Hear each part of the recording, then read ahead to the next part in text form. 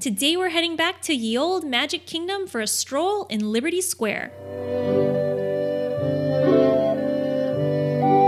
Right off the bat, in terms of Disney, Liberty Square is a pretty unique place, meaning that it's only found in Magic Kingdom. The initial idea for the land came about as an addition to Main Street in Disneyland, but the idea was shelved until it came time to building Magic Kingdom. The land and architecture were built in the style of America in colonial 18th century, which was perfect timing because the bicentennial would be just 5 years away after opening day of Magic Kingdom. This land is full of historical accuracy. One of the centerpieces of Liberty Square is the Liberty Bell replica. In 1976, every state received a replica, but since Pennsylvania already had the original, they agreed to let Walt Disney World have it. You'll also see 13 flags of the 13 colonies flying here. Let's talk a little bit about the bathroom situation.